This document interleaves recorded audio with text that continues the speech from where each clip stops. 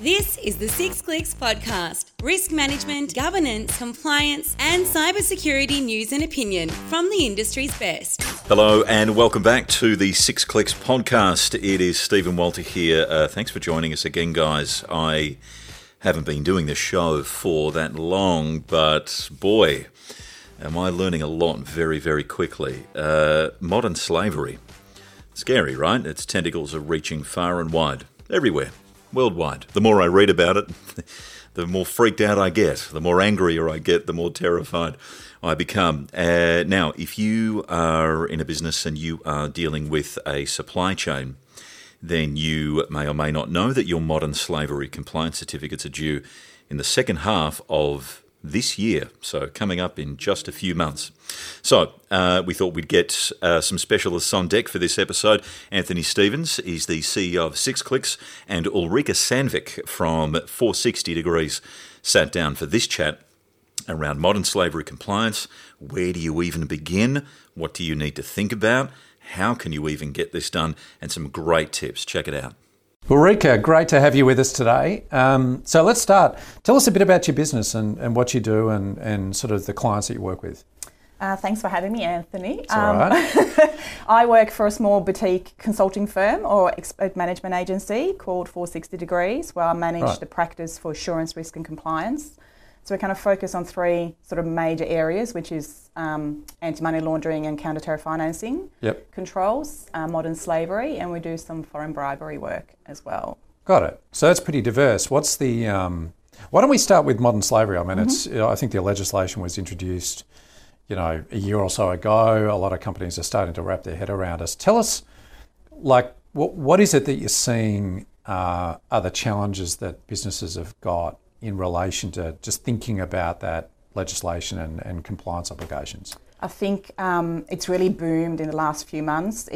Most of the businesses have sort of, the pennies dropped that it's about to happen. Their financial year is ending at the end of June, and that means they've got 6 months to the end of the year to get that statement up and running. A lot of them really don't know how to wrap their head around it. They probably don't have the resources to do the work, but also don't know how to go about it. So what's the approach? They know they need to do a risk assessment and send that out to their suppliers, but it's the steps and methodology and the framework around that, and then the remediation activities after. It's really a straightforward delivery piece, but it's about understanding the scope and what steps to take and the sequence of steps. So it's a bit about it sounds like there's a bit of awareness. Companies sort of see this headline of modern slavery and think, what have we got to do? And then it's a case that's where you guys come in to sort of advise them on what process to go through to get the job done. Yep. And what is it that you think, what is the common misconception, or what is it that companies feel they should do that you advise typically against? Or what do you try to guide them down in terms of saving time or money? We try and actually break it down into phases of work. So the first phase is really more about discovery and doing a risk assessment. So looking through the supply chain and operations. And getting a view of what that looks like, active suppliers and what the scope of suppliers should be. So what suppliers do you need to go down to? So it's kind of the trick, isn't it? That first triage spot to say you might have 1,000 suppliers. But, I mean, am I right that it's sort of a case of saying that initial bunch of 1,000, we've got to work out which are the ones that we actually need to undertake a formal risk assessment with. Am I right on that? Yeah, and also some businesses are quite complex in how they run. So, you might have your direct suppliers, which is, your stationery, coffee, toiletries, etc. But then you also the have coffee other shop downstairs. Exactly, but then there's other suppliers, without going into the details of the clients we deal with. And if those are in scope, then the work and complexity becomes much bigger, like we're talking thousands. So it's about getting that legal advice, which we can assist with to just get that statement clear on what suppliers need to be included so you can then take the appropriate steps. And what broadly speaking in this statement, so this is something that companies need to lodge with the authorities by the end of this calendar year. Yeah, Home Affairs. So what does it sort of broadly speaking need to include? What's in it? Yep. That you need to demonstrate? You need to demonstrate that you have undertaken a risk assessment, so you've got an educated and proper opinion of what the risk of modern slavery is for all the suppliers you use. Yep. And if there are any high risk areas or suppliers that are say, dodgy or, you've got concerns about, you need to undertake remediation actions, which depends on your particular business, but whether that is offboarding those suppliers or putting controls in place to make sure that those suppliers are not high risk.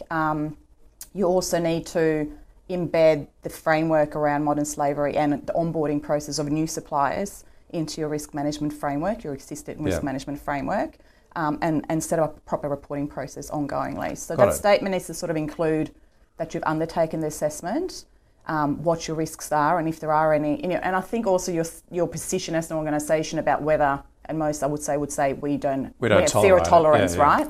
And what the controls are that you put in place moving forward. So it's not a case of just sort of saying where are the trouble spots. It's about saying here are the trouble spots if we've got them. Inevitably, most companies will have trouble spots, right? Yeah.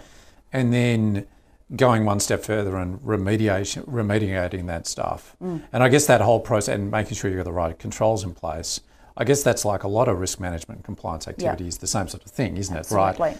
Assessment, like making sure you've got controls in place, again, some sort of authority or standard. In this case, it's a bunch of legislation.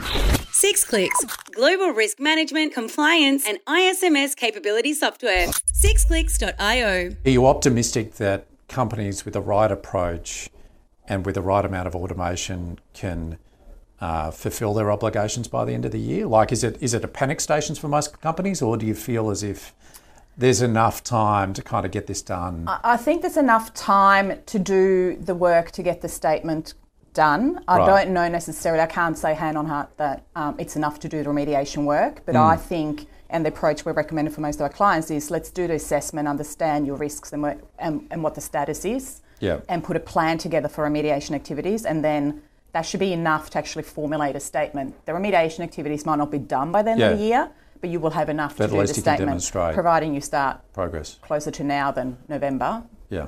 No, that's my caveat. That's it. Well, that's really interesting. And you mentioned at the start AML and CTF.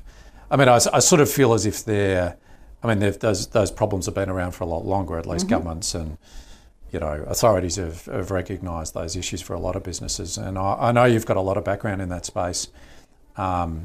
Tell us a little bit about that. Like, where are clients up to in that maturity journey?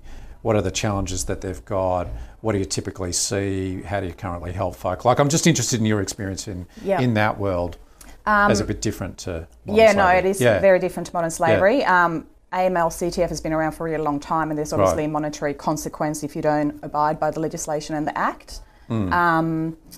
The larger companies that have got reporting obligations, like the financial institutions, the banks, etc., they definitely have their compliance program down pat. I think the focus for us and where we do most of our work is actually medium to small companies. Got it. They don't have the resources to do big compliance programs and to have resources or big teams of compliance people, but they still need to do the right things to maintain and to stop money laundering and terror financing, and that's probably the trickier bit for them. Yeah. So are they typically aware? They are typically aware, yes. Yeah. I think one of the weaknesses is around training. It tends to be a tick box. We've done it once and then we'll move on. Not necessarily a continuous uplift or continuous monitoring necessarily. Training of staff tends to fall down. I would recommend that you should be doing training every 12 months for your staff members so they understand their reporting obligations, and that doesn't necessarily happen. I would recommend also that the training programs are customised to your industry. So even though it's about money laundering, terror financing, doing a training program that is focused on banks as opposed to superannuation is very different, even though the overall legislation's the same. When you talk about case studies and examples and where typologies of money laundering could happen, they would vary, and I would recommend that the programs are targeted so that the staff really can relate. Depth. Yeah. It's in depth. And is it sort of I suppose it's a case with a lot of risk and compliance activity. The mid-sized businesses know they have to do it. They don't get any sort of free kick because they're a bit smaller than the big banks. No. But I think the trick is then working out how to work with experts like yourself and your team, and using technology in any way that it can be used to help automate stuff. Absolutely. Or streamline the process. So at least if the team's not 1,000 people, but it's 3, you can still get the job done. Yep. Yeah. So part of your advice is also to sort of help companies understand how to make it easier. Yes. On a more sustainable basis. Absolutely. It's a risk-based approach when it comes to money laundering or anti-money laundering and terror financing. Yeah. We can help with risk assessments that are automated, which is really the foundation of understanding where your risks are and what controls to put in place. But all programs are scalable, and they should be. Yeah. It's about putting the controls in place for the risks that you have in your organisation. So, you know, it's not one size fits all, and by all means you would definitely not need to do what the large financial institutions do, because you wouldn't have the same complexity and vulnerabilities. So you sort of take a view of sitting down with a client and helping them through a risk assessment exercise with a view to identify which controls they've got in place, if they do. And typically they'd have something, right? Like they're not. Most. Or they've got some controls, right? Yeah. But then it's a case of where you've identified with them a risk that hasn't been addressed. You can then say, here are the 3 controls that typically solve that problem. Is that right? That's right. Yeah. So a risk assessment across the products and services and geographies and customers that they deal with, and then look at what sort of controls they have in place to deal with vulnerabilities across, you know, those geographic regions. Typically, it's around onboarding and know your customer, KYC. KYC so stuff. It's sort of the first line of defence, and understanding where the funds have come from and if the customer is who they say they are. Yeah. And going from there. And that needs to then be baked into a policy, right? Yes. Like as in the controls don't just float out there by themselves. No. They are part of an overall policy that the company's got. There needs to be a compliance program, and that includes a policy and process. So what do we say we do in terms of money laundering and terror financing for onboarding customers, PEPs, screening, sanctions, etc., and then the process around that, and then it's actually about adhering to it. And that's a wrap on this episode of the 6 Clicks podcast. Thank you very much to Ulrika and Anthony for joining us there. We'll catch you next time. Cheers. Thanks for checking in to the 6 Clicks podcast. Get in touch with us anytime at 6clicks.io or find us on your favourite socials.